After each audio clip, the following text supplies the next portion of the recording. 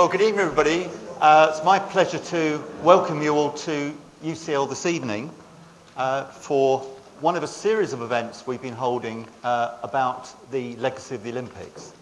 This is actually the fifth of a series of events. Other events have looked at things like training and sport, disability issues and so on.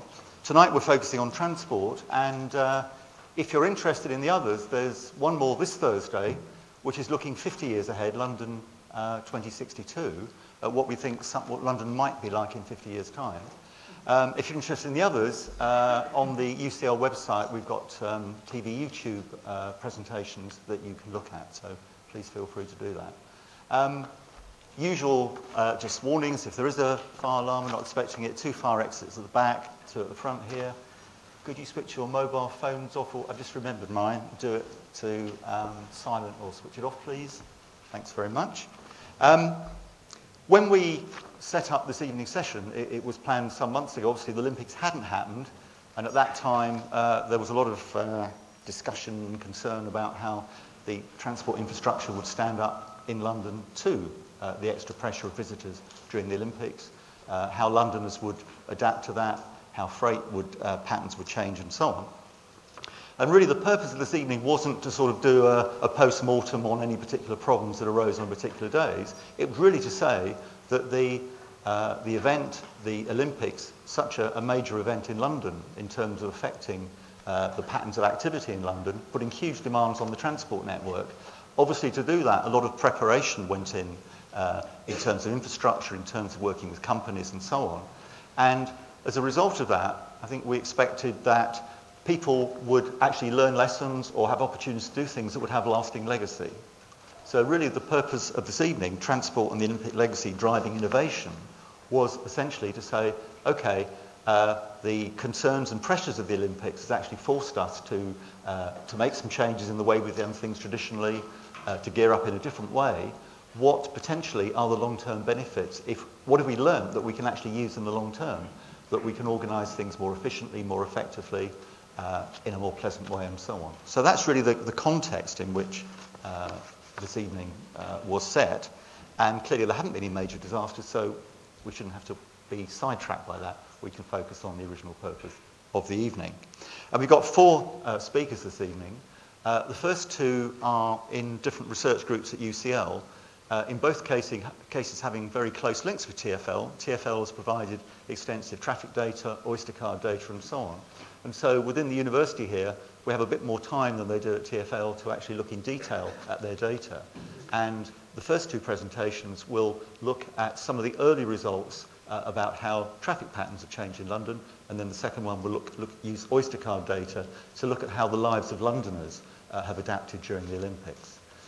Obviously, the timing is very close to the completion of the Paralympics just a couple of days ago.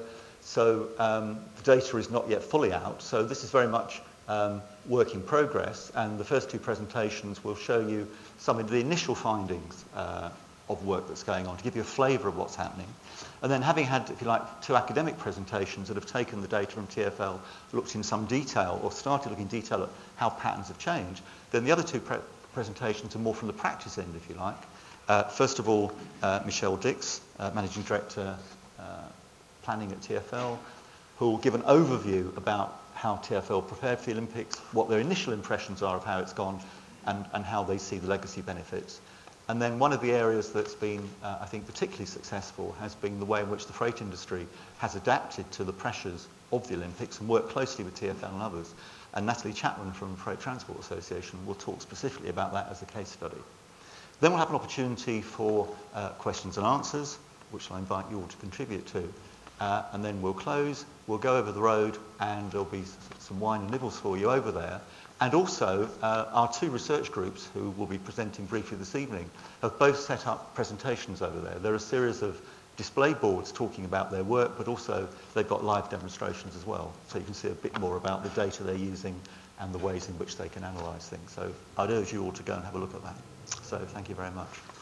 So without further ado, let me start with our first speaker, who's John Reeds at the UCL Centre for Advanced... Andy Chow, my apologies. We rearranged things earlier on, sorry. Andy Chow a colleague of mine at UCL in the Centre for Transport Studies, who's going to talk about some initial work that's been done looking at the impacts on traffic patterns in London of the Olympics. Thank you. Good evening, everyone. So I'm a lecturer. My name is Andy Chow. I'm a lecturer in Department of Civil, Environmental, and Geomedical Engineering at UCL. So this work, I'm going to present you some initial analysis of London traffic during the Olympics. Now, this work was done by research team of the Standard Project, which consists of 3 teams in this teams. So myself and Professor Ben Heidecker is from Center for Transport Studies, and then we got Professor Tao Zhang and her research students from UCL Space-Time Lab. And we also have our partners Andy Emmons and Mr. Jonathan Turner from Transport for London. So a brief introduction of a standard research project. So it's a 3 years EPSRC funded project. So we look at the space-time nature of urban traffic data. So it's a collaboration with Transport for London. So the data that we are looking at include journey times and also traffic volumes, density, etc. So in this studies, we mainly look at journey time data. So this is how we got our journey times. Now in London, there are about 500 cameras, okay, in the city, okay. They are there for different for enforcing different management schemes. For example, the concession charge and no emission zones, etc. Okay. So with these cameras, so whenever vehicles pass by the cameras will take down the license plate number and also the timestamp. So by matching the plate number, we can then derive the journey times of the vehicles. Okay, so this is how we can get the journey times on the London network. Now, this map covers the major roads in London network, and among them, there are about 470 lanes are covered by LCAP systems, where the yellow rectangles highlight the Central London area. Now, in this Central London network, we have a sub-network. So Olympic Route Network. So basically, this Olympic Route Network covers the major route or the major roads in Central London, and also the major avenue connecting Central London and the Olympic venues, such as Stratford or Greenwich, etc. So this Olympic Route Network, ORN, was closely monitored and managed by TfL during the game period. So just to make sure that the traffic was flowing well, and also make sure that those special vehicles, especially those vehicles such as games family vehicles, can get to the venue on time. So which is very important. Now, so here is our analysis, okay? So the analysis here, we aim to investigate the impact of Olympics on the London road network, okay? So basically, we compare the traffic speed that we collected during the game period, which is from 27th July this year to 12th August this year, okay? So this is a 16 days period, which include 10 weekdays and 6 weekend days, okay? And we compared this period with around the same period last year. Okay, so we try to see whether how does the traffic change. So compare with the Olympics period and a base case, which from the data that we collect last year. Now, one thing I have to emphasize is that in this data set, we haven't included those special vehicles, games family vehicles. Okay. Now, so here is the result. Now these 2 graphs show the average speed that we calculate on ORN. Okay, so each figure is essentially, so the plot is the average speed that we calculate over all LCAP links on the ORN network. Okay, so again, so we exclude GFV. We didn't include games family vehicles. Now, but the plot on the on my left is the average over the weekdays, where the plot on my right is the average over weekend. So, so what we see is that we observe a high speed during early morning and a high speed during late night. So, and then we see a speed drop during the midday, etc. So this is basically typical London traffic pattern, where the difference between the off-peak and the midday is more significant during the weekdays. Okay. Now, the red line is the average speed that we calculate for this year, and the blue line is the average speed that we calculate last year. Okay. Now, what we found is that so during the games, so the speed can be maintained or even actually higher than the speed that we observed last year on the ORN. Okay, which means the traffic actually flowing quite well. I mean, on this important network. Now, so this is ORN. Now, the result, the graph that I show here is the average speed that I calculate on Central London network without ORN. Okay, so now we understand that we will give priority to ORN traffic because we want to protect the vehicles on that network. And then now we try to see, so what are the impact that we cause on the other roads? Okay, so now the result or the data that we observe here is that actually we didn't cause much disruptions on Central London network either.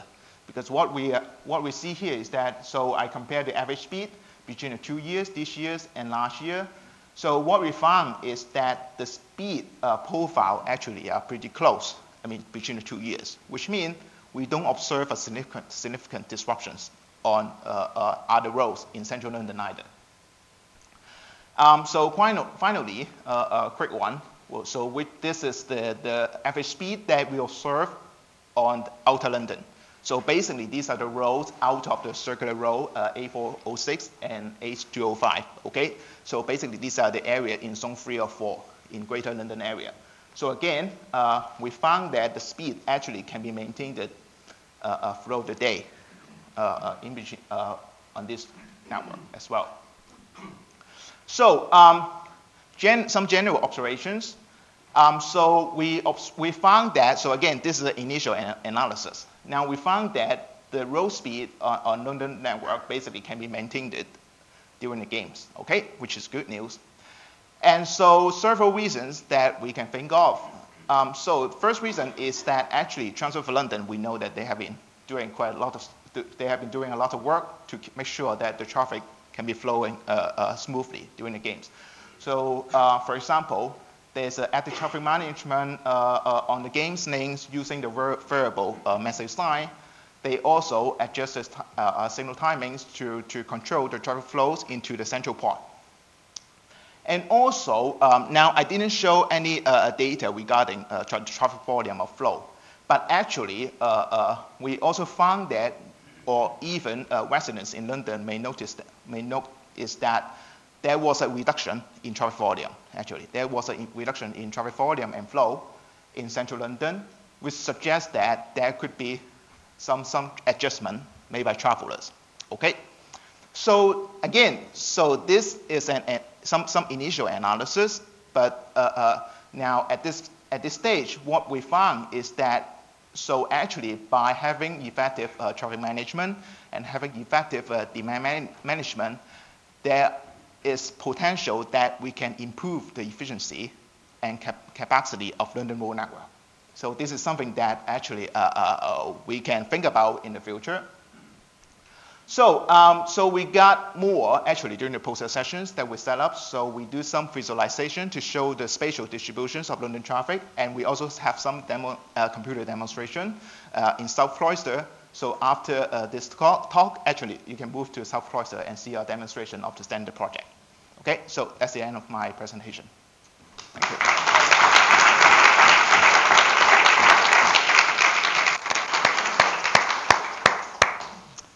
I have to apologize for the second half of that, but I couldn't resist because if we go back, a few months, as Peter was saying, there were a lot of kind of doomsday scenarios, and they didn't materialize. And one of the things that I'm going to be talking about is some aspects of why that didn't happen on the tube line. So, I mean, one of the reasons that people became concerned is, of course, on a regular day, the tube feels like it's at capacity.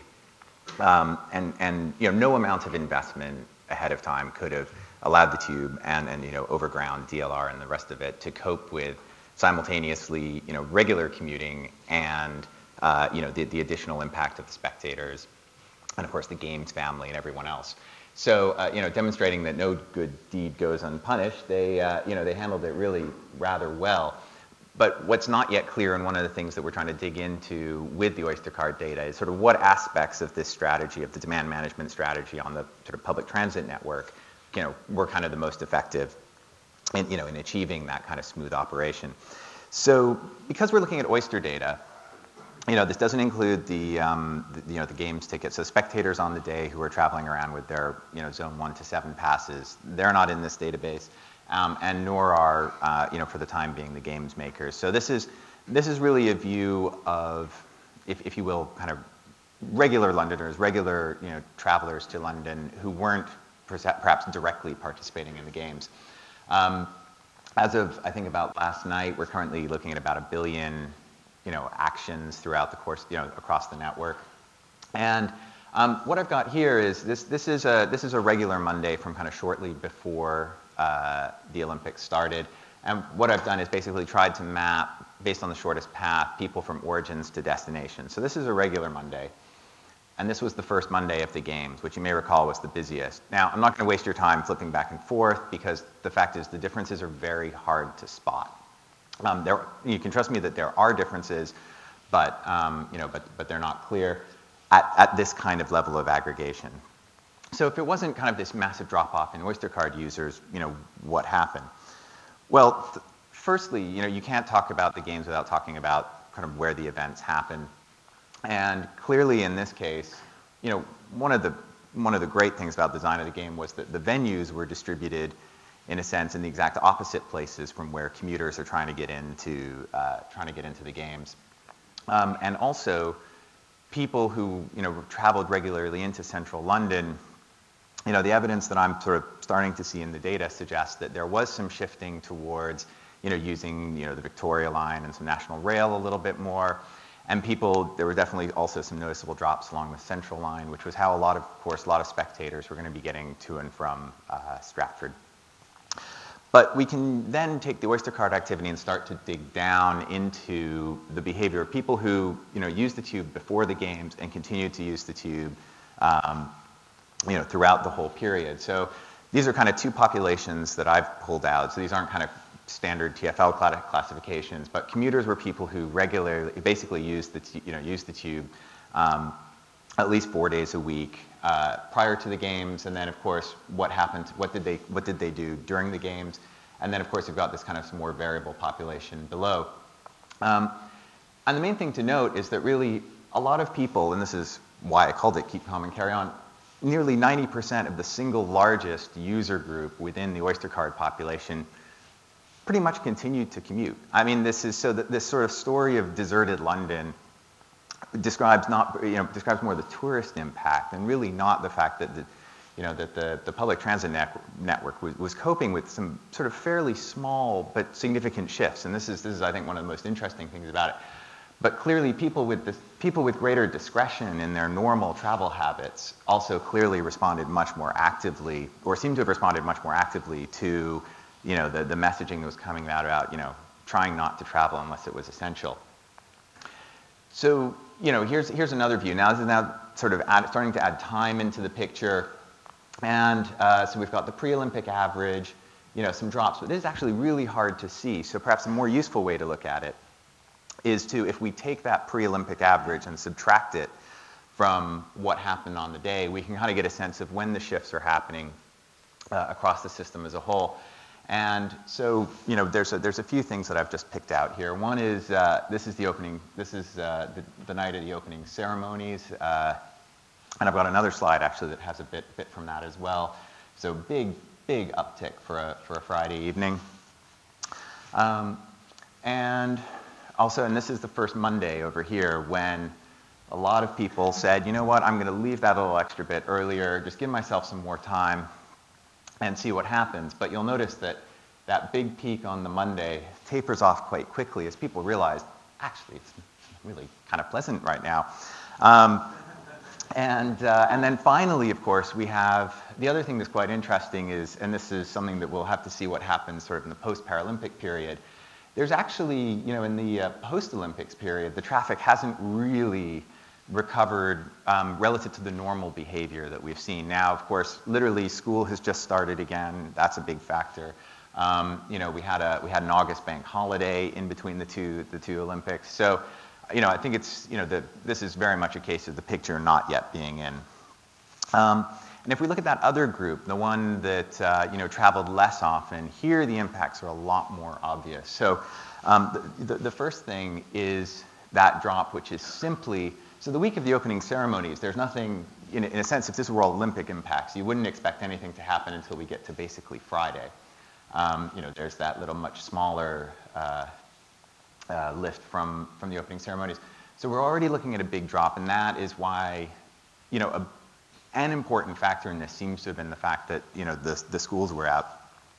But then, of course, the drop continues throughout the Olympic period and hasn't yet, as of, the first post-Olympics week, recovered. So running it forward, we'll see what happens going through the Paralympics. So a couple of sort of, as I said, very preliminary conclusions. My understanding is that, from the surveys that TfL and the ODA undertook during the Olympics, it seems roughly 30% of people changed their behavior in some way, whether it was timing, route, or simply not, trying not to travel at all.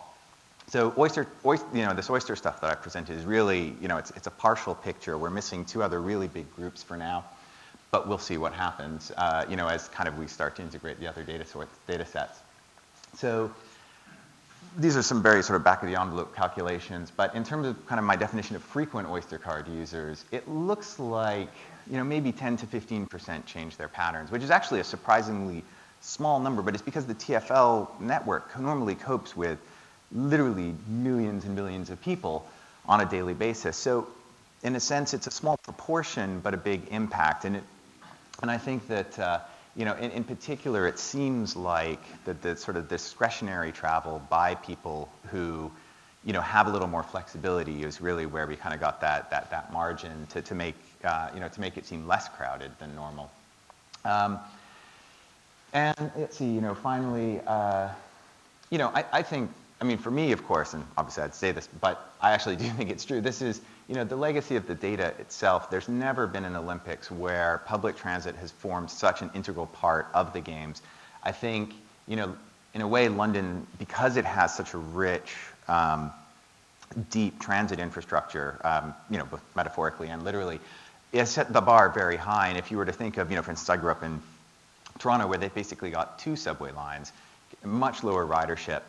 The capacity of the games to kind of carry that number of public transit to carry that number of spectators, I think it would be a much more difficult sell.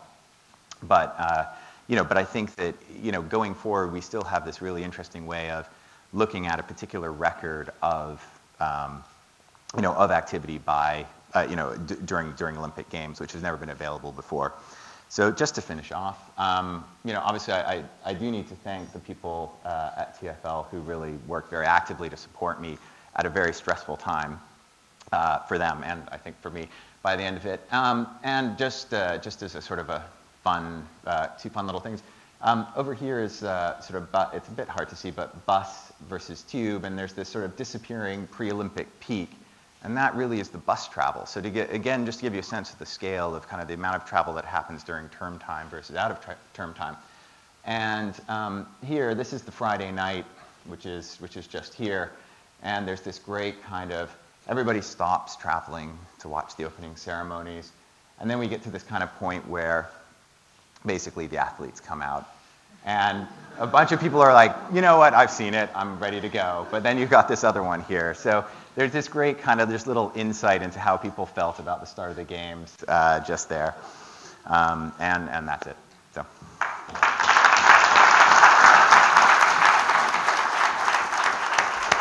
Thank you for inviting me this evening. Just to say my role in all of this, because I've not been part of the team, so like Lauren and others who've been there every day monitoring this, or part of the teams that have been out there actually doing it. There's a whole host of people all across TfL who've been preparing for this, who've been making the roads work, making the tubes work, doing all the maintenance, hosts of people sort of like preparing it. My job's been to report on it. and planning was certainly involved up front when we made the bid for the Olympic Games to say sort of like that we could host it, and these are all the sort of like the infrastructure requirements that would be needed in order to support it. And then when we got it, passed it over to the operational people to make it work. So like loads of people in this room are responsible for it. But the other thing that we did was to actually set out last year an Olympic Transport Legacy Action Plan, because there's a requirement to monitor what the Olympics has done in terms of the legacy on TfL and the way we operate our systems, and the way we govern, how we work together, how that's had a legacy in terms of behavioural change, which is the sort of like the focus of today, but importantly, the actual legacy in terms of convergence. The reasons that we've sort of like were keen to hold the Olympics weren't so we could prove we were great at running events, so I think we've proved we're quite good, but it was to actually make a difference, particularly to East London, to boost East London, to generate jobs and growth in East London, and to ensure that the quality of life in East London actually comes up to that of other parts of London. And in all the sort of like the joyous sort of celebrations of how well it's gone, the legacy has got a long time to run before we can actually tick the box and say we've achieved it. But in the meantime, we should certainly celebrate the actual operational legacy. As I said before, in preparation for the Olympics and as part of the bid, it was identified that if we were going to run it here, despite the sites would be spread over London, some significant enhancements to the networks would be required in terms of upgrading the Jubilee line, having increased frequency on the Jubilee line, the actual creation of the overground network, a significant improvement, the extension to the DLR into Stratford, lots of different physical transport improvements that were made to the area, £6.5 billion worth. So a lot of money was spent. So again, you need to make sure you've got some legacy benefits that respond to that, and that you do have these sort of like enduring legacy benefits. But that wasn't the only thing that was required. Sticking the infrastructure in wasn't the only thing that would make the Games work. As the previous two speakers have alluded to, there's going to be this additional demand loaded on the network, and we have to make sure that, we couldn't build transport capacity in to sort of just to meet the needs of 6 weeks or 2 lots of 2 weeks. We had to sort of like get the right additional fixed capacity in, and then we had to understand how we could make that work for the duration of the Games. So it was recognised that a lot of work would be needed to accommodate the very peaky demands that were predicted as part of the Olympics, and in particular, as Henry has alluded to, dealing with the Games family and the Games lane and the requirements to ensure that the Games family could get to venues on time at a certain speed, and not be delayed in any way, as well as ensuring that all the spectators and the athletes could get to all their events. So a hell of a lot of work was done. TfL sort of, I suppose, joined the party later. A lot of work was done by the ODA, and then TfL joined the party, realising that if we didn't do a lot more in terms of trying to manage the demand and change people's behaviour, we would observe problems on the network. We would have to sort of do a lot more to discourage people, perhaps going about their daily business or operating as they normally do in the summer, from going to certain parts of the network, to using certain stations, which we predicted would be very busy if things turned out as planned, or using certain roads, particularly the Games lane, unless we discourage them from using those during that period. So there was a major programme of travel demand management in preparation, with campaigns to advise people all over the country that the Games were coming, these would be the impacts, and we need to do something about it. And it's people as well as businesses, or individuals as well as businesses, that had to be contacted over and over and over again. Millions and millions and millions of emails sent out, lots of visits, lots of big events, with sort of like key things like Peter saying it's going to be very busy, but if it is busy, don't worry, just go and have a beer, sort of thing. Wait for it to be less busy, and then you can go and use the system. And I think sort of like the imagery, or sort of like the media stuff associated with it, did catch people's attention. And as I say, it's proven that it's worked. And it worked in the sense that we did carry a lot more people during the games, particularly on the public transport networks, in terms of sort of like absolute numbers. The tubes sort of like saw record levels of tube ridership. It was all over the network. It was going to different venues. In terms of the way it's measured, there were sort of like 600 million journeys. People perhaps making more journeys per day because they were visiting different venues. But overall, if you looked at it in terms of journey stages, sort of like 30% up from normal levels. The DLR just carried record levels of passengers. Obviously, it's in the vicinity of the games itself. Over 500,000 daily journeys. London Overground as well. The Emirates airline, which we never promised would be ready in time for the Olympics. It was never, ever, ever an Olympic deliverable. And we kept reminding people it wasn't an Olympic deliverable, but we worked dead hard to make sure it was ready on time. We predicted in the first year of operation it would need to carry about 2 million people. It carried 1 million in the first 2 months. So it's proved very attractive and certainly very helpful in dispersing people around some of the games venues. The Barclays Cycle Hire Scheme itself, record levels of usage with 1 million hires in July, all demonstrating that public transport in terms of all forms has been used. And on the roads, as Henry said, all the people in TfL who sought to sort of manage the roads, to introduce the management systems, the controls that are in place, but importantly that they're working together with other partners, not just TfL working, but TfL working with different agencies that are controlling traffic outside of London, the boroughs, everybody working together so that decisions could be made as to how to operate the network, to decide, as I said, we've set up these games lanes. They were a bit contentious because quite a few people were concerned that the games lanes might impede them moving around. But with constant monitoring and changing, deciding actually, we don't need this games lane running today, we can turn it off, or we need it running another day. So a very sort of like micro-managed network with agencies working together and sort of operating the system in a way that we've never ever done before.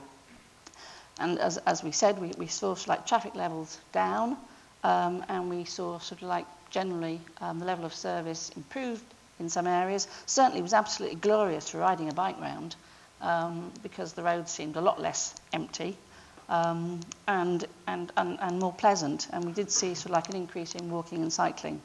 The other thing, though, that was marvellous, and I think this is a point that John made, is part of the preparation was to make sure of the infrastructure that we had, it would work, that we didn't have big delays, that things didn't break down. We couldn't afford for things to break down, not sort of like when loads and loads of people want to sort of get to or from something. So it's the maintenance teams and the maintenance regimes that were put in place to make sure if something did go wrong, it was fixed quickly. And teams got to those locations quickly to fix them for the period of games. So very, very high levels of service and reliability. Probably better than non-games, but as you know, we had a moratorium on works and upgrades and all those things, and it may well be people think, well, can't we just continue going forward? Well, we do have a big upgrade programme to continue. And we do have to get on with the roadworks that are necessary. But generally, it worked very, very well. And I think sort of like all the operational teams can give them a really big slap on the back in terms of what they actually delivered. And the analytics teams who are working with them, advising what was happening on the network on an hourly basis. In terms of sort of the Paralympics, very sort of quick results because it only finished on Sunday, and we had the big event yesterday. I think one of the problems that we've got at the moment is TfL has been so absorbed in delivering the Olympics, we haven't had the luxury that Andy and Henry have had of actually analysing all this lot yet. So it's actually quite interesting to listen to some of the results, but there's a lot of analysis still to be done. But the Paralympics, it was feared that wouldn't work as well because it was encroaching into school term time and people would come back and then we'd have more difficulties dealing with the road network. But in the event, it worked as well. We saw slightly more people coming back, but effectively the travel demand management messaging that was put out, advising people where places were busy, advising them to sort of either to reroute, change their mode, retime or whatever, advising people staying at home, that all helped in changing behaviours. And it may well be, as John implied, people did decide to go on holiday as they normally do, and they planned it around the Olympics. And that's one of the things that we have to do, is try and understand why did we observe what we have observed, and understand that fully, because when we do understand it fully, we can use that in developing policy going forward.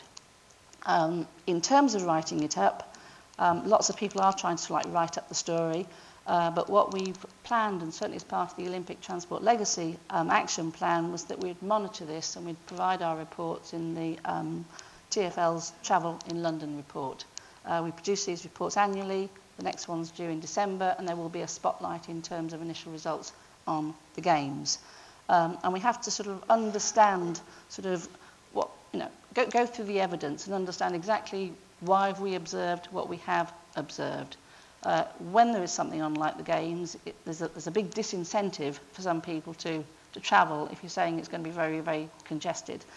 But there are lots of locations in London, there are lots of places in London where it is congested. There are things that we'll be doing going forward in the next sort of 10 years when we do various upgrades where we have to close stations or do big pieces of work where it'll be congested. So can we apply what we've learnt to those examples? And another area which is really, really important, and Natalie will talk about what's happened with freight, is trying to understand how we can also influence the behaviour of businesses and of freight operators, because certainly there was the intention that there would be deliveries at different times of day and businesses work in different ways, which I'll share with you in a minute, but we want to understand how that can be sustained, because if we can remove some of the freight traffic, particularly off the daytime traffic levels, that would make a big, big difference to the congestion levels in London. But we can't do that if it's going to create economic problems for businesses or problems for residents. So there has been monitoring going on. The TDM team were doing regular waves of monitoring to understand how a panel or panels of not panels actually, 300, a group of 300 people each day were responding to the TDM messages, and whether they understood them and whether or not they were changing behaviours, and that was being used to actually inform those TDM messages the next day and subsequent days. But behind that, there's been a longer series of surveys that have been done. Claire Sheffield here in the audience and others have actually set up a series of surveys to provide a better understanding of what people may have done, what they with surveys at the beginning to say what people intended on doing, surveys during the course of the Olympics in terms of what they did, and then ongoing surveys after the Olympics and Paralympics are finished to understand whether they did do that and whether or not it can be sustained or they want to sustain. So a much bigger panel and sample, so we can gain further insight into why this has happened. And in terms of the first set of results that we got from that, this is from this big sample. These are the results of people who've said what they were going to do before the Games started, and some 60% said that their employer had encouraged them to take action and plan their Games travel time, so they're aware of all that. Over 50% said that colleagues and friends were discussing changing the way they were travelling.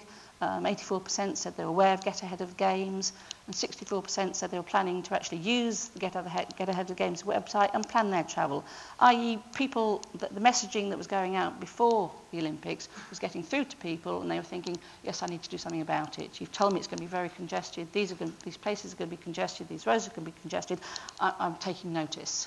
And I'm going to do something about it. Though there were the naysayers who thought things wouldn't work, because only 3% thought it would work. So there were naysayers who thought it wouldn't work, but people were looking forward to the Games, so that was the good thing.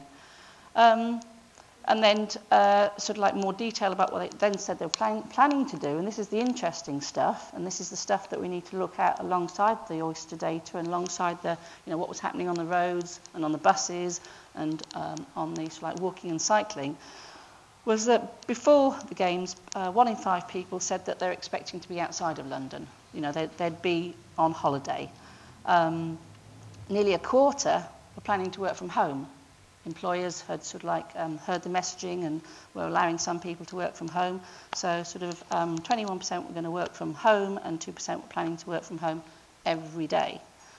And then 28% said they were planning to change the time of their journey by an hour. 20% said they were planning to change their route, and 19% said that they were planning to change their mode. So quite a lot of people were planning to change in some way, but half of all workers said that they weren't planning to change their journey because they perhaps couldn't because of the work options that they had. They perhaps couldn't. So if a fifth have gone away and sort of half of what's left were going to change, that sort of, if you, because people can answer some of these questions twice, so it's not sort of adding all those up, it doesn't give you 100%. But the implication would be some 30% of people would change.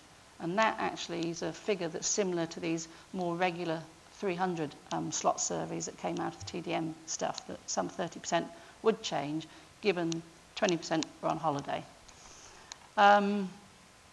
So we also sort of did surveys amongst freight and business operators to understand what they were going to do, because if this can be sustained, and also if businesses are saying, yes, we'll let people work at home during the Games, but not afterwards, well, that's a lost legacy.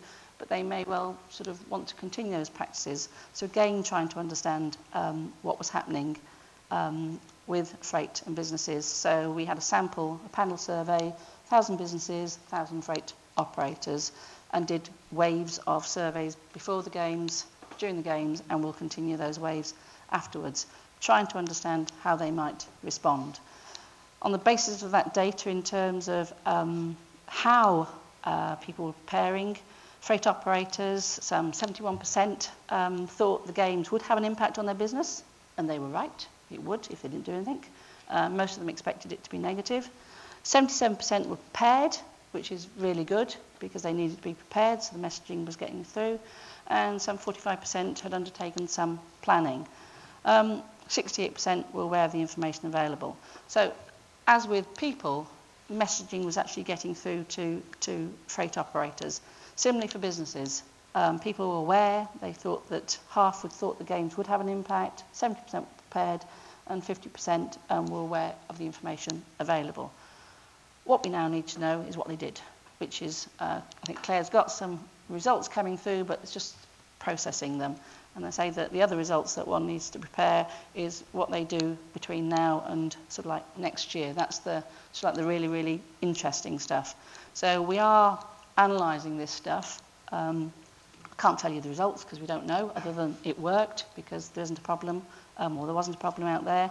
And we will sort of like share data as it's sort of like processed and examined. But we do need to look at this data, I say, with all the other data sets to properly understand why. We also need to see what other events were taking place. We need to look at like the trends and the underlying trends.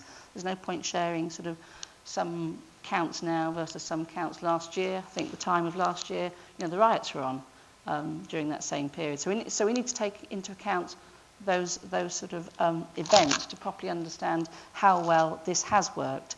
But certainly TfL is very, very excited that if TDM has worked in this instance, it has big implications for managing people on our networks, both public transport and the road network, so that we can get much, much more out of our networks. And this is important, as you know, Peter, because if you predict the growth that's forecast for London over the next 20 years, we'll see sort of like a 15% increase in travel across the network, some sort of 24 million trips made per day, and that's going to rise by a further 4 million. So a significant increase in growth.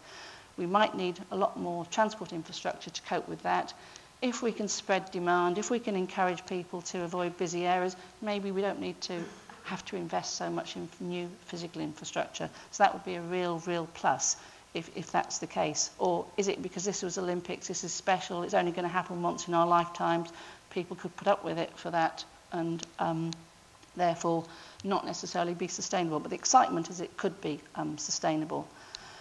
There are, though, as I say, a whole load of other organisational legacy issues that TfL is very excited about. One of the things that lots of the people like Seb and Boris and the Prime Minister said was the importance of volunteers. And certainly a key part of helping managing the demand and giving out information during the Olympics was the Pink Brigade, or Magenta, as it's properly called.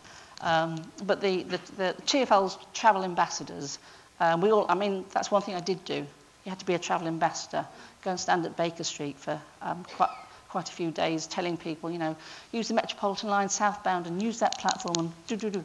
But it was brilliant because it gave out information to people, it helped them make their choices, and it helped smooth the operations.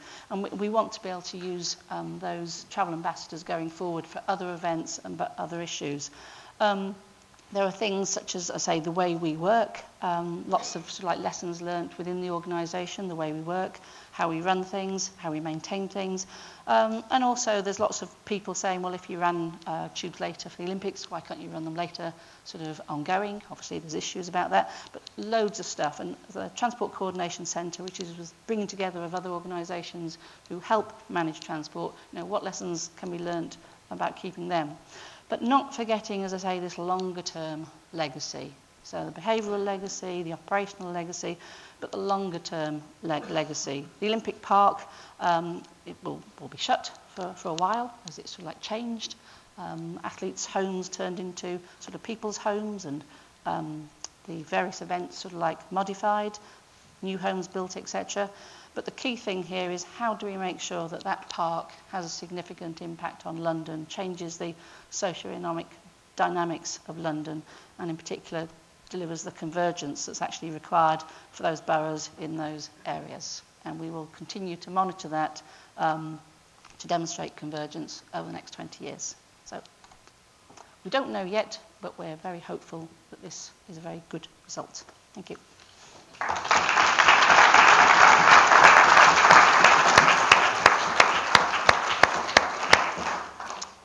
I thought just before I start talking about the Olympics, I'll just give a quick overview on who we are, because I'm aware that many of you might not be aware of the Freight Transport Association. We are one of the UK's largest trade associations with just over 14,000 member companies. And they operate about 200,000 HGVs, which is approximately half of the UK vehicle fleet of HGVs. And over 1 million light vans. There's about 3 million vans registered in the UK, so these about a third of the vans in the UK are operated on a fleet basis by our members as well. But we are more than just road transport. We represent the whole supply chain, so whether that's by air, sea, by rail, our members are involved in all aspects of the supply chain. And we have offices around the UK and in Brussels, because a lot of the legislation that affects our industry comes from the EU. And we also have a trade association in Ireland that we've just launched, which is connected but fairly separate, because we may at Europe disagree on certain issues. But generally we work very well together. So in terms of the Olympics, the industry faced a real challenge. Many of you are aware, obviously, that the various restrictions that were being put in place for the Games, the ORN, the PRN, the Games lanes, there were going to be road closures for road events, more people using parts of the network, increased security. And this layering effect of restrictions was the biggest concern that we had, was how do we manage that, given that certain sectors were actually expecting to see an increase in volume. Now, we're still looking to see whether that increase actually did materialise, and I'll come on to that later. And there was also, the big concern for us was about a risk of failed deliveries and collections, that there would be empty shelves, that restaurants wouldn't have food, and most importantly, I think that pubs wouldn't have beer, particularly on the days when the official vice from TfL was to go down the pub and have a pint after work. So the pubs had to have beer, and we had to also make sure that waste was collected as well, because we wouldn't want to see the streets of London with the world's media spotlight looking at us, and the streets not looking good too. So this was all really, really important. So our challenge was more to deliver and less time to do it in. So what did we do? Well, we worked very closely with Transport for London, certainly for the last 2 years, since they picked up the freight work stream from the Olympic Delivery Authority, and prior to that we had been working with ODA. And I think when TfL picked up the road freight work stream, I think it was fairly quick, soon on, that there was a real realisation right at the very top from Peter Hendy that there was a risk if TfL didn't work very closely with our sector, with our industry, that we could have problems of failed deliveries, and that would be unacceptable. That business, not just businesses, but actually residents, Londoners as a whole, had to be supported. You know, we're forgiving to a certain extent, but you know, when we can't get our paper, we can't get our pint of milk, or more importantly, our pint of beer, then I think patience soon begins to run out. So we worked very, very closely with TfL. Alongside the information that TfL put out, we also developed an Olympic microsite for our members with a lot of information on there, and you can go and have a look and see for yourself what's on there. We developed an app for iPhone and Android as well, so people could capture some of that information on the go. We issued bulletins and travel alerts and traffic alerts, much of that information provided by TfL. We also had a dedicated Olympic advisor in our member advice centre, so if our members had any queries, they could pick up the phone and speak to somebody about whatever issue they may have. And we also developed a support guide for our members, template letters and driver cards, just helping them understand what the restrictions were and what they could do about it. And it was the social media games, and we too made the most of social media, and we've really sort of jumped on that. So we had our Twitter account was very, very busy, and I also got onto Twitter as well on the day of the opening ceremonies when I started tweeting, so you can follow me there if you want to see what I had to say. And we also have our Facebook account, our LinkedIn group. We were trying to put out questions during the games, discussions about, so how's it going? I have to say, you didn't get an awful lot of feedback, and I'll talk about that in a minute. And we also have a YouTube channel. We did some filming with DHL before, during and after the games to understand the impact that it had on their business as well. So those videos are available from our YouTube channel or from the FTA website if you want to have a look. So what did we do? Well, the industry were also given the 4 Rs. The 4 Rs were part of the TDM message, and most of that was developed around movement of people. And the freight team at TfL translated that into, well, what can that be for freight? So reduce was about pre-ordering. You know, things like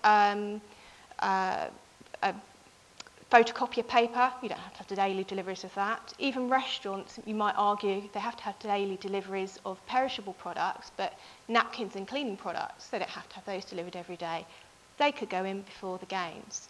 Preventative maintenance, so things like your photocopier, perhaps have that maintained before the games, so that if there was an issue about it breaking down, well, hopefully it wouldn't break down because you'd already done that preventative maintenance. Retime was a big area that we did a lot on, particularly around out-of-hours deliveries. Some of it was a change in delivery days.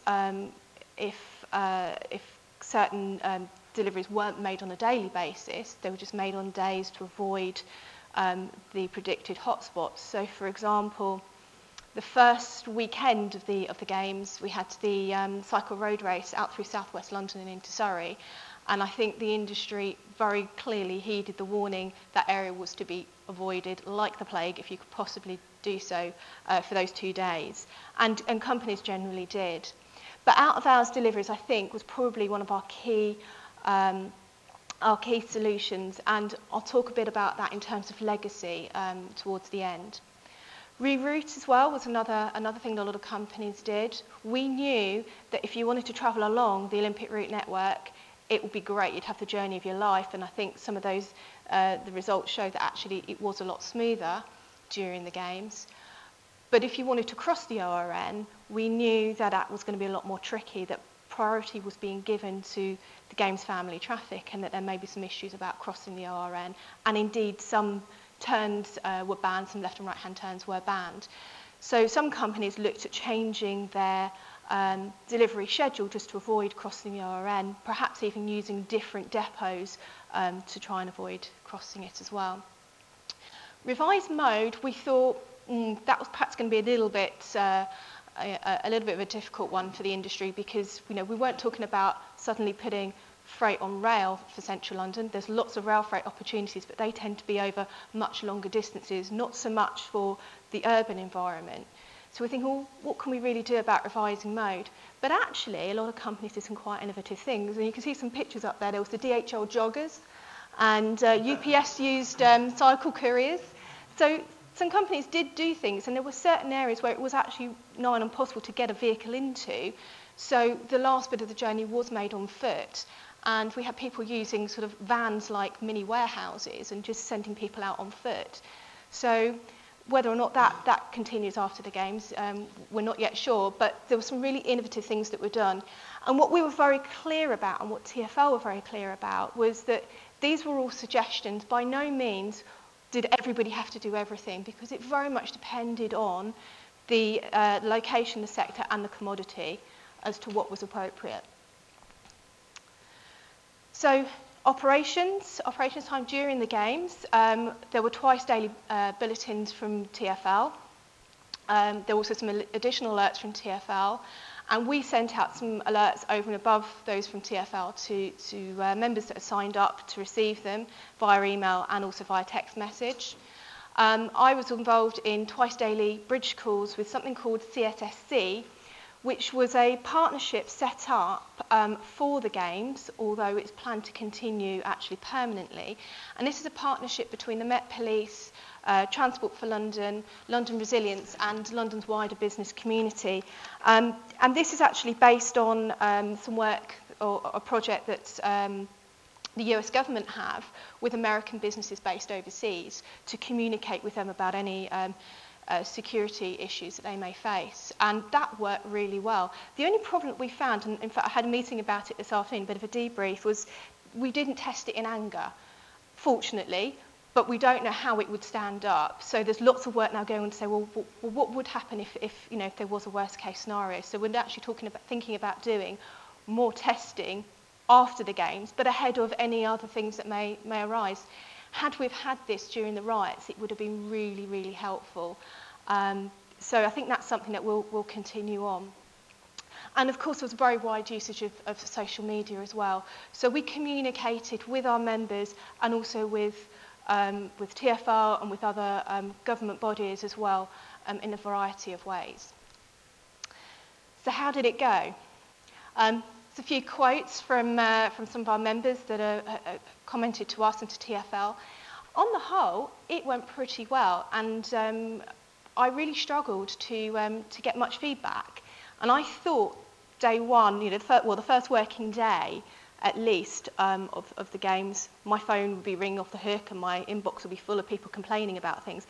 And generally, if my members have got an issue, they do tend to tell me, and they didn't. It was really quiet, and I was thinking, why is that? And so I'm phoning them up going, you sure you don't have any problems? And even the most vocal of our members were going, no, it's fine, we've really not got any problems at all.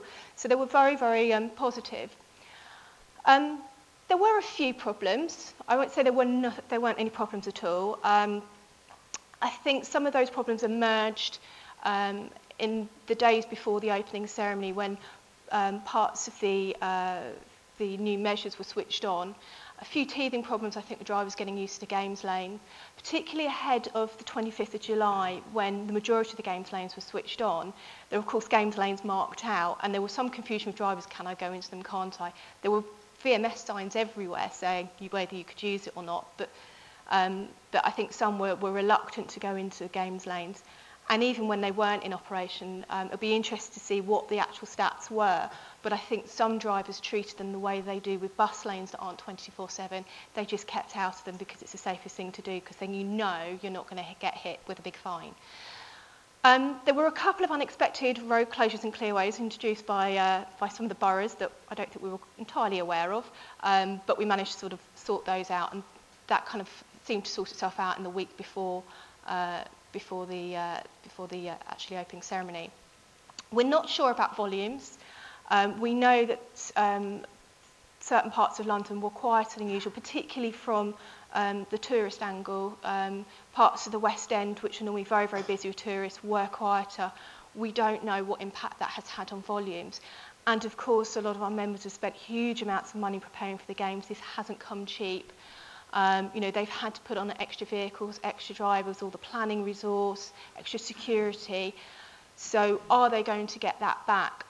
My feeling is that maybe not in the short term, but I think we'll see the benefits come through in the longer term, with people seeing the Olympics on TV going, wow, what a fantastic city, we're all going to come and have spent our holidays there in 2013. So maybe we will see that benefit, but in the longer run. Penalty charge notices were another of my big concerns ahead of the Games. My members pick up millions of pounds a year in parking fines whilst making deliveries. It's quite scary. We used to have a Millionaires Club, and there were companies that were picking up, I'm not joking, more than £1 million a year in parking fines. We've done a huge amount of work on it, and we have seen some decline, although we are seeing them creeping back up again, so we're going to continue doing that work post the Games. But my concern was that with all these new restrictions, there'll be confused drivers around. Would there be, a big legacy of, PCNs being issued like confetti? We don't yet know, because a lot of them are issued via CCTV. We don't yet know exactly what's coming through, so we'll keep a bit of an eye on that. But I haven't had lots of phone calls saying I've been hit with PCN. So fingers crossed, we didn't see a spike in fines.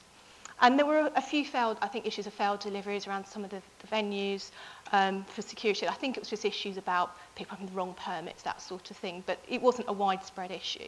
So on the whole, it was a pretty positive message, pretty positive experience.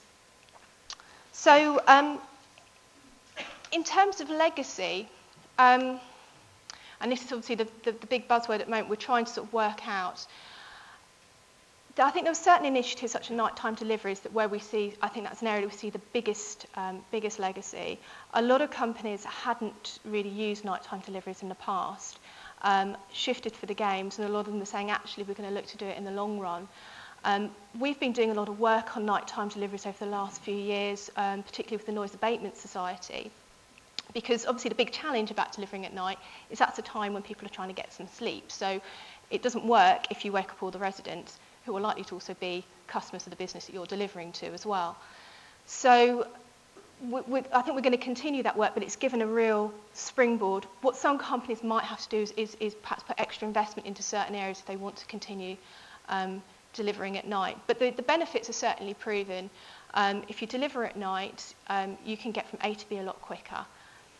Also, journey time reliability is improved, not just journey time, but journey time reliability, which is very important when it comes to scheduling as well.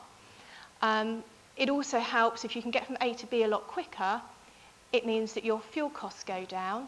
You can get a lot more utilisation out of your vehicle. It means things like if you're using less fuel, then also your CO2 emissions and other emissions go down as well. So there are other benefits, and work that's been done in the Netherlands has shown that there's been actually a real benefit in terms of road safety, because if you're delivering at night, you have fewer vulnerable road users such as cyclists around on the roads as well. So there are lots of benefits, but we need to make sure we harness nighttime deliveries as much as we can where they are appropriate. There have been other tools as well developed for the Olympics. There was the Freight Journey Planner, which was a project that TfL had invested in anyway, but obviously the Olympics gave it a real impetus to bring it forward. And the industry love it. If you want to go and have a look on the TfL website under the freight section and have a play around with it, it's really, really good. And it helps. What companies can do is they can put in where their start point and their finish point, and it will route them according to the size of the vehicle, and also help them find a legal loading spot at the other end as well. And we know that the company that have developed this, a company called Pi, are also talking to other areas outside of London. So Kent County Council, I know, are looking at this. So we're hoping that this is going to be expanded and it will go beyond London, because obviously freight doesn't just start and end at boundaries. We go right across the country. So if we can make this national, that would be brilliant. I think there's other kind of touchy-feely stuff as well, like better working relationships within organisations, between customers and suppliers. And, you know, the profile of the freight and logistics industry has never been this high. We've got a really good working relationship with TfL. We plan to continue it, and I know that TfL plan to continue to work with us as well. And finally, see our Love Logistics logo. This is our industry-wide campaign to tell the world how great the logistics industry is and all the things that we can do, because we need to tell the general public, you know, why are these trucks on the road? What's on the back of them? Well, actually, everything you're wearing, everything you're sitting on, at some point has been on the back of a truck. So it's actually integral to our everyday lives. But also, it's a really good industry to work in. So we're trying to get through to school leavers as well and say, actually, have you thought about a career in logistics? And if anybody thinks logistics is really dull, you know, we've got some great videos on there. There's one with one of our members moving Neo, who were doing putting on a concert, and they were moving him from one venue to the next after they'd done a gig. And DHL have just released a report on the fashion industry, because they do a lot of fashion logistics as well. In fact, they are a sponsor of London Fashion Week, which is happening later on. So if anybody thinks that logistics isn't sexy, we're really trying to change that image. So thank you very much. Okay, well, thank you very much for those presentations. I hope that's given you a bit of a flavour of how transport in London changed during the Olympics, and also, in a sense, what lay behind the fact that the 97% of pessimists were proved wrong in terms of all the thoughtfulness that went in, both in terms of infrastructure and also in terms of management and so on. What I thought I'd do first of all, actually, just to ask whether anybody wanted to comment on any, because you hadn't heard each other's presentations before. Does anybody want to comment or pick up on anything that anybody else said? Other than it's really good to hear what sort of like the freight industry think, because we were really sort of like chuffed with it, but the freight industry and your members being chuffed is particularly about sort of sustaining nighttime deliveries is really good. Okay. Yeah, and I think actually some of the other thing I want to say about the modelling work as well, was quite interesting seeing about the change in traffic speeds. And I wonder whether there was a slight increase. The increase seemed to be perhaps, if there was one, more at the nighttime period or the shoulders of the day, and it seemed to kind of decrease against last year in the middle of the day. And I wonder whether, you know, a lot of our members did shift their usual daytime movements to the nighttime period, so whether that helped with that smoothing out. Yes, so the peak shifting or the demand change could be a factor, but so I think, as Michelle mentioned, actually, so we observed that there's so the traffic was flowing better. I mean, during the games compared with last year. But the thing is that actually, because the system itself, actually, the traffic transit network itself is a very complicated system. So we note that there's a change, or there was an improvement. But the thing is that, I mean, the more important things actually is that what caused it, and what's the reason for it. So, I mean, this is subject to, this is actually an area that we have to further to do some more research to understand, I mean, what causing what. I mean, and then so we can try to learn from it, and then try to apply it, how to manage our network better in the future. Okay. I guess we've got, I mean, broadly speaking, there were three groups. I think we talked about, haven't we? There were, in terms of people travelling London, there were the people who work in London, and what you were saying is, John, apart from the normal holidays, etc., most of those people may have flexed their time a bit, or possibly their routing on the network, but broadly were kept carrying on with their usual commuting patterns. But it's the people that came in 1 to 3 days a week that were more flexible, which maybe are more likely people who came in to meet other friends or to go shopping or something. And the fact that was down may correlate a bit with concern, at least of some shopkeepers, that the trade was down. Yeah, I mean, this is very early days. Yeah. So, I think, there's going to be more work. I think the panel survey stuff should be really interesting, because, of course, capturing behavioral data is great, but the kind of the motivations and, in a sense, the people who don't travel do, they do disappear from the Oyster data set. I mean, so there's a lot of inference going on as to whether they stayed at home or actually left. So I think, it's early days yet, but it does seem like the message got through to people who had a lot more discretion over what they were doing, that they should really, make plans. Whereas people who had to commute, they had to commute. Now, they may have changed their route, and, one of the sort of really frustrating things is that, in Oyster data, you just have the origin and the destination. And so if somebody is still following is still making that same trajectory, it's very, very hard to see if, they switched to using a different line, making a connection in a different place. I know that some of the survey data that Lauren has mentioned to me that was taken sort of in the stations suggests that people did change their interchanges quite dramatically, but that's something that I just can't see. So. Something John just said gives me a chance to make another little, not exactly plug, but we're doing another piece of work which isn't ready to report yet, which is looking at the non-transport impacts of the games on the lives of Londoners. So we're looking at how patterns of mobile phone use, internet use, patterns of electricity consumption, patterns of water consumption, etc., visits to West End theatres and so on, to try and get a picture more broadly about how Londoners' lives change and maybe fill in an inferential way, fill in some of the gaps from the other data and so on. Go on. I think there are some other social impact, for example, environment or safety. Yeah. I mean, that this is something that I think we also have to look into. I mean, yeah, sure. Okay. Right, we've had a say, but the idea really was to give you an opportunity to ask any questions or make any comments you'd like. Obviously, it won't be quite as focused as it might have been if the whole system collapsed for 2 weeks. But so let's celebrate the fact that it didn't. But we have expertise here in the university, and obviously Michelle representing the experience and knowledge at TfL, Natalie, the particular example of the freight industry. So questions or comments would be welcomed. Right. One in the front. Would you like to say? I know who you are, but would you like to say? I didn't plant the question. Elizabeth Gilliard, Independent Transport Commission. It's really a follow-up to Dr. Chow with Natalie's question about that observable slowing of traffic around 6 in the morning and 4 till 6. Is that slowing significant? And if so, is it significant enough to have accident and noise reduction benefits? well, is it significant enough to? Yeah. To have accident and noise reduction benefits. Very often at night you get a lot more collisions and a lot of noise because the freight traffic moves very fast because it can. If the overnight freight levels go up enough, now, particularly in the key areas, it could have. Yes. Benefit. Now this is an interesting question. Now we haven't looked into this actually, but this is an area that we can explore. Yeah. Yes. Yeah. That's given us some more research. Thank you very much, Elizabeth. Okay. Just want a sponsor for it now. Yes. Right. Thank you. Yeah. Thanks. Hi, Liz Obb.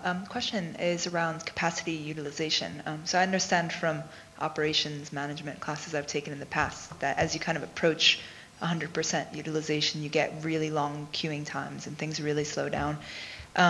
How do the Olympics compare to other peak periods? Was the system more loaded than it has been in other times for other events or other parts of the year, like Christmas shopping?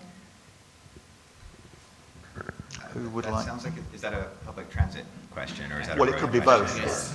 Either. Oh, yeah. I mean, I'm maybe more interested in the public transit question because I don't know how you would necessarily know about the road capacity, but from a. I mean, I don't have, because I'm essentially looking at behavior, not the sort of the supply side. I can't give you a sort of a firm answer to that. But I mean, certainly some of the slides that I was showing suggest is that the kind of the drop was steepest during the kind of the peak rush hour, and so that's obviously going to have, that's going to take off that peak that you're talking about, where you do get the long backups and the long queues, and they say, I'm sorry, because of overcrowding, you can't get onto the, onto the Victoria line at Highbury and Islington, that sort of thing. So, and I think to me the thing that was so interesting is that at the same time as the transit network was coping with these, huge numbers of spectators and games makers, I mean, it really suggests that it's quite. It's a significant behavioral change, but it doesn't require everybody to change absolutely everything about how they get around the city. Like it's a very, it is a complex system. It's adapting. So, if you go one day and you can't get on, you're like, well, I'll travel a bit later. So it's beautifully self-organizing in that respect. So I think that sort of slight spreading out in the rush hour, and the fact that it was, a lot of the people were traveling. I think a lot of the people who were here as visitors for the Olympics were staying in central London and traveling out. So in a way, although they were adding to the ridership, they were adding it to it in the reverse direction from where we normally have the congestion. I think that's my sense. I think Lauren wants to ask, because she's been looking at the data on a daily basis, and particularly looking at that profile change of the data over the day. You can tell people who you are. Hi, I'm Lauren Sager-Weinstein. I'm at Transport for London. I'm the head of analytics, so we've been giving John a good data stream. And one of the things that we did during the games was look at the sort of patterns of travel on a sort of a daily basis. Pretty much as soon as the peak finished, we were asked how did things go. And what we looked at is we looked at the sort of long-term profiles. We didn't do as much in-depth work, and that's what we're teasing out now, and that's the sort of the Oyster usage over time. And that's what we were giving to Don, and we're also doing some look at that. But what we were able to look at very quickly is what does the shape of the peak look like in the morning. We had the sort of a set of not only our Oyster users, but people who are traveling on magnetic tickets. And the challenge with magnetic tickets is that you don't really see any patterns. You see an entry here and an exit somewhere else, but you can't link it. But unfortunately, as John mentioned, everybody who got there, if you were lucky enough to get a ticket to the Olympics, you got your Games travel card, so that was magnetic. And we have a substantial number of people who travel on magnetic tickets anyway, and many of whom come into the National Rail stations and then change onto the Underground because they have travel cards that are magnetic, which makes it even more complicated to look at some of those behavioral changes because you can't even see what a magnetic ticket is doing, much less if it's the same person using a magnetic ticket today in the Games versus before, or it was someone on a Games travel card. So it makes our problem very complicated at a detailed level. What we could do is look at the peaks overall, and what we did see is that people were much more efficient in traveling and smoothing out their travel in the peaks, and so you had a smoothing of the peak, you had a third sort of mini peak at night when people were traveling across the network, and a very big increase sort of in the middle of the day in your inner peak. And that's how you can sort of get an efficient use across the network, and you have record ridership as well. So that's certainly, there's a lot of thinking about how do we encourage people to travel where there is capacity on the network and sort of discourage it at the busiest, most congested times, but not overall, because we do want people to travel. Okay, thank you. If you could see Lauren's face, she doesn't like magnetic cards. She was pulling faces with a magnetic card. Just before the next question, I mean, one of the points that was raised just now was about how do the Olympics compare with something like the extra load at Christmas. And I'm just wondering, Natalie, I mean, from the freight point of view, I mean, obviously Christmas is an annual event, generally. You know, therefore, are people very well repaired and so on? Or because of the nature of the Olympics, do you think people started thinking more fundamentally than they had done before about making adjustments?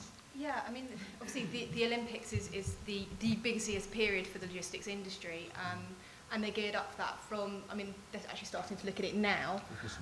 In fact, I was in Tesco's the other day in my shorts and T-shirt getting stuff for a barbecue, and I saw chocolate Santas, which was kind of horrified me.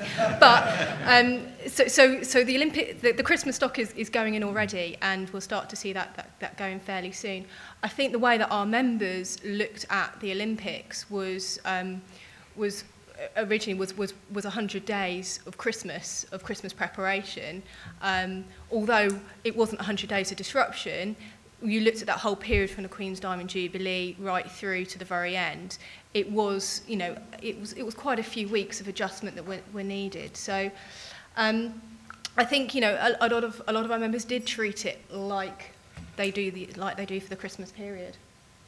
I think it's important to remember, though, and I think it's a point that John made, when schools are in and when schools are out. Because, like, at Christmas time, you've got lower levels of traffic on the road network. That's why we don't charge congestion charging during the Christmas period, because you don't need to. It's not as congested, and you get, like, more visitors. So it's treating different parts of the year differently and recognising they're different. I know you've got to deliver things. I wish you'd do it after bonfire night and not before.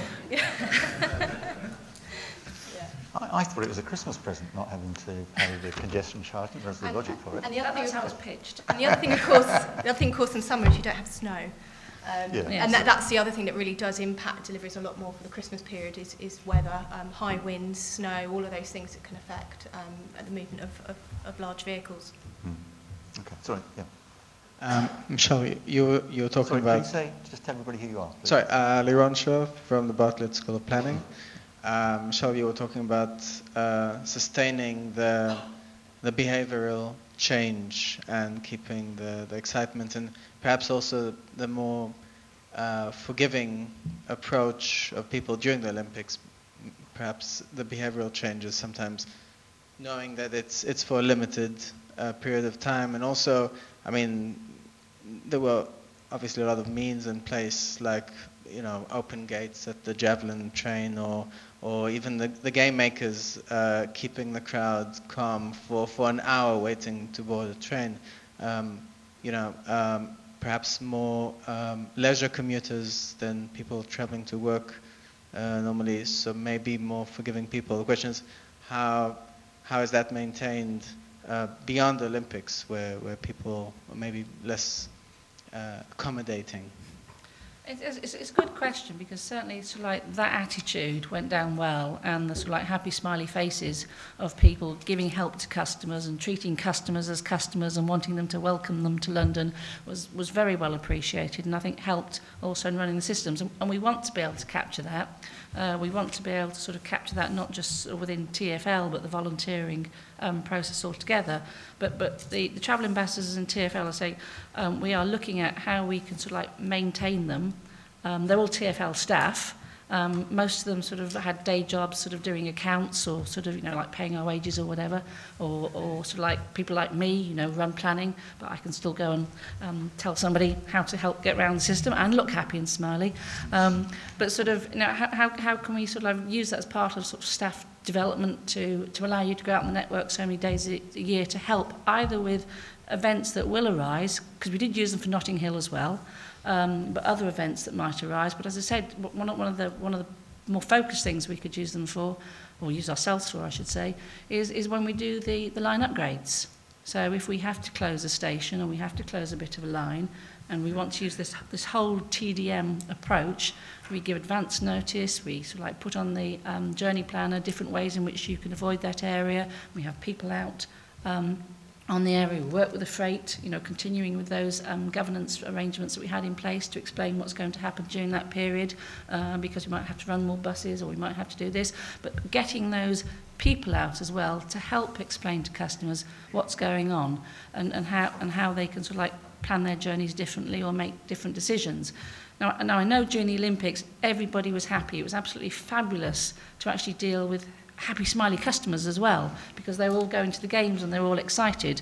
And it might be, you know, on a cold November night when it's pouring outside and someone gets to the stage and they, oh no, you've closed it, that we'll need some more training into dealing with sort of like cross customers.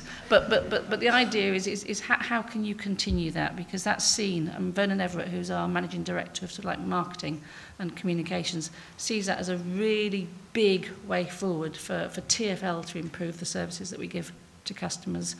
So yes, we want to do that. Okay, there's one down there. Just while that's, I mean, from my perception, the fact that everybody in TfL was out there actually talking to people and so on is very valuable in its own right, because I think often if people are mainly in an office, the only things that ever filter through are the complaints. They don't get a sense of perhaps the totality of customers and so on. And I think there's a valuable experience in that. I mean, we have got a programme of trying to get sort of particularly senior people doing frontline experience anyway, sort of going doing 4 days, different parts of the organisation, be it in a bus garage, be it sort of like, you know, taxi licensing stuff or whatever. But so certainly understanding how the business works, but more importantly, having this face-to-face dialogue with customers, because that's who we're here to help. Okay, thank you. Tim Chesterton, University of the West of England. Looking at where lessons might be transferred elsewhere, a lot of this has been very London focused and sort of very focused on the sort of extreme conditions of the Olympics. And I was wondering if anything stood out from the things either FTA have done or TfL have done that are sort of no-brainers that actually people should be thinking about in transport situations all over the country in sort of business as usual situations.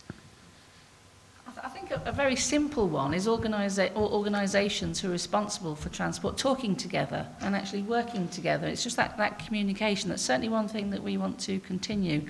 The sort of we had formal sort of communication with the different organisations, and that translated down to sort of communications between, say, different operators at stations. If you say take our mainline stations, you know, we have staff there. There are sort of Network Rail staff. There are sort of bus companies. People talking together in terms of how to sort of manage that as a whole, and that can apply anywhere in the country. That's a big sort of like lesson learned. And when something happens, I think as you alluded to, you didn't have to put your sort of coordination thing to the real test. But if, say, something happens, such as, you know, when we've got bad snow and we haven't got enough salt, but we will have salt because we now got stores because we planned for that. But, you know, when an incident happens, if you've got those communications in place and you are talking to each other, it's far easier to respond. And I think you can apply that across the country. Yeah, and I mentioned about the CSSC hub, about the cross-sector security communications. That's obviously started in London, and the plan for 2013 is to roll it out to other cities across the country, so that we can have that same network or partnership working between different organisations across other cities, and also nationally by linking those cities together as well. So that's something that is planned in time, of course, for the Commonwealth Games in 2014, which Glasgow is hosting.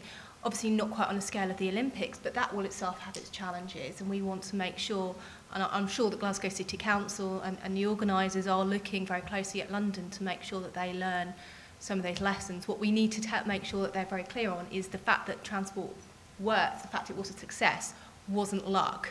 Don't think you can't do anything. The reason it worked was because an awful lot of work went in by an awful lot of people. So, and we need to make sure that happens there as well. And obviously the other thing, I know I keep banging on about that nighttime deliveries, but again, the work that we had been doing, there was a project called the Quiet Deliveries Demonstration Scheme that we did in partnership with the Noise Abatement Society and was funded by DFT. And that project was launched about a year or so ago now. And that was actually a series of trials across England. It didn't go outside of England, but it was across England. And of course, all of those lessons can be translated into any other urban environment as well. So I think there are a lot of things that have been done in London, and obviously London being the biggest urban centre in the UK, it's a great place to trial things and to test things first. But there's no reason why a lot of that can't be translated to other towns and cities across the country. Okay, let's just take one over here. Sorry. Hi, Steve Bagg from IBM. There's quite a lot of analytics that's been done sort of pre, during, and I guess post the Olympics, although we've only just come out of it. My question is, are there any new data sets that have come out of the analysis that's been done, or new aggregated data sets that have come out? Because I think as a legacy, that's quite an important thing too. Sure. Let's work our way along. Now maybe I can give some comments on because I'm looking on the supply side, so I'm looking on the performance of Blue Network. Now currently, what I've been looking at is the journey time data that we got from the matching license plate number, what we call ANPR, automatic number plate recognition system. So now the thing is that when we analyze the performance of a transport system, so apart from the speed or journey time, etc., so we also need to have information about the traffic volume and density, etc. So now this would be something that we are going to look at next because now again, so we are working with TfL, so we have access to some urban loop detector data, for example. So we got loop detector data under the good signal control systems. Now, so what the good things about this loop detector data is that they give us a lot of information about the distribution of traffic across the road, so that we can have a better pictures about of the performance systems. Okay. Now, these are some traditional data from fixed sensors. Okay. Now, potential opportunities. Now, we are trying to get some, perhaps in the future. Now, we are still in process. So, if we can get some access to some probe vehicles, for example, some vehicles such as Trackmaster or even IBIS. Okay. So, if we can get some probe vehicles data from those users who are equipped with GPS devices. So because of the coverage of these GPS devices or cell phone, etc., so we could potentially have a larger, more comprehensive data set, and also we can have more comprehensive pictures of traffic, so that we can have a better understanding of the behavior of the transport system during, before, and after these kind of events. Sure. Well, I mean, obviously, the most exciting thing from a research standpoint is the Oyster card data set. Although, as I've said, and as Lauren pointed out, that's really just a partial view. So I think the big challenge moving forward is to try to integrate and try to build some way of understanding what did happen with those magnetic cards. And sort of building that into the picture, and the other big challenge is it's very easy to focus on the sort of the tube, the DLR, and the overground, because we always do get that nice tap in, tap out, but the bus service is it regularly carries more people than all the rail put together, and historically that's been somewhat I guess neglected, you could say, just because there was no way of figuring out where somebody got on a bus, because there was no locational data for the bus, or clearly where they got off. So that's, that's the next, in terms of kind of the big data challenges for the, for the coming year. It's really trying to make sense of that, I think, and see how far we can get. Without hogging the microphone, just another sort of personal interest, really. My understanding was that a lot of the limitations on well, I wouldn't say night deliveries, because night suggests sort of 2 in the morning, but I think evening deliveries are the thing that, and it's a semantic thing, isn't it? But I think people are a lot more open to evening deliveries, say 8 or 9 o'clock at night, which is again outside the peak travel period. But my understanding was that it was actually boroughs that were imposing some of those limitations. Is that right, or what is it what's the barrier? Yeah, there's a variety of different restrictions that can prevent nighttime deliveries. One of the main ones is planning, and quite often, as part of planning permission, a clause is put in restricting deliveries at night, and sometimes at weekends as well. And I have to say that I think that some retailers quite too readily accept those restrictions just to get the permission through, without actually really thinking about how the deliveries are going to occur, and it's for those in logistics to worry about that. So that's one big area. Another maybe because there have been complaints in the past, and a noise abatement notice has been issued to the premises by the borough, by environmental health. It could be because there's a local agreement between the retailer and local residents, and actually in a lot of cases the restrictions are actually self-imposed, which made it a lot easier in a number of situations to deliver. And you're quite right, not just at the nighttime period, and actually what was most used were the shoulders of the day, so it was just earlier in the morning, later in the evening. One of the issues that we do have is we would perhaps like to get deliveries in a little bit earlier in the morning, and what we have in London at 7 a.m, well, finishing at 7 a.m. is the ending of something called the London Lorry Control Scheme, which is operated by London councils on behalf of the boroughs. Now, it doesn't ban lorries, but it does restrict the roads that they can use. So it does mean in some cases quite large detours, which of course then take away the benefits of getting from A to B a lot quicker. So there's certainly evidence where some companies will not come in until 7 a.m. because that's when those restrictions are relaxed. So it's weighing up, do you get the benefits from delivering at night because you can get from A to B a lot quicker, or is that taken away because of things like the London Lorry Control Scheme and perhaps other restrictions as well? Agree with that. Sorry, go on. Can I just say, in terms of sort of like data, a slightly different sort of data, but use of social media and what have you, was that within TfL we sort of set up an internal, like a Yammer site for people who are out there working as travel ambassadors to talk to each other and to give out information. And it wasn't sort of managed by TfL, it was sort of set up by TfL so that people could sort of send messages to other people about what was going on the network. It started off as a social thing, saying, God, it's boring here, or it's great here, and what are you doing? But then it got to a stage where people were sort of like putting information on, so there's a real problem here, it'd be good if so-and-so did such and such. So it's data coming from people who are doing stuff that then can be used to inform others, and that's another one of those things that we want to consider the legacy for. Okay, I'll take there's a question down here. Stefania Barbaglio from Westminster University. I would like to ask, okay, we have spoke about the challenge of capacity and congestion. I would like to ask how TfL manage the challenge of accessibility for people with disability and wheelchair user. Well, a lot of work was done. I mean, Alice is here, who sort of like has been very much involved in it. A lot of work was done in terms of like improving the physical part of the network across TfL. Perhaps not as much as people would like to see, but big sort of like improvements have been put in place with the bus network itself being accessible. Lots of new accessible stations. There's a lot more that we can do, but in planning for the Olympics, specific things that we did do, which are new. And I don't know if you saw the press release yesterday, which referred to them, was that where we have actually allowed people to get down onto platforms in certain stations, but then they couldn't get onto the train, and actually putting in sort of like physical permanent measures to raise the platforms is costly and difficult.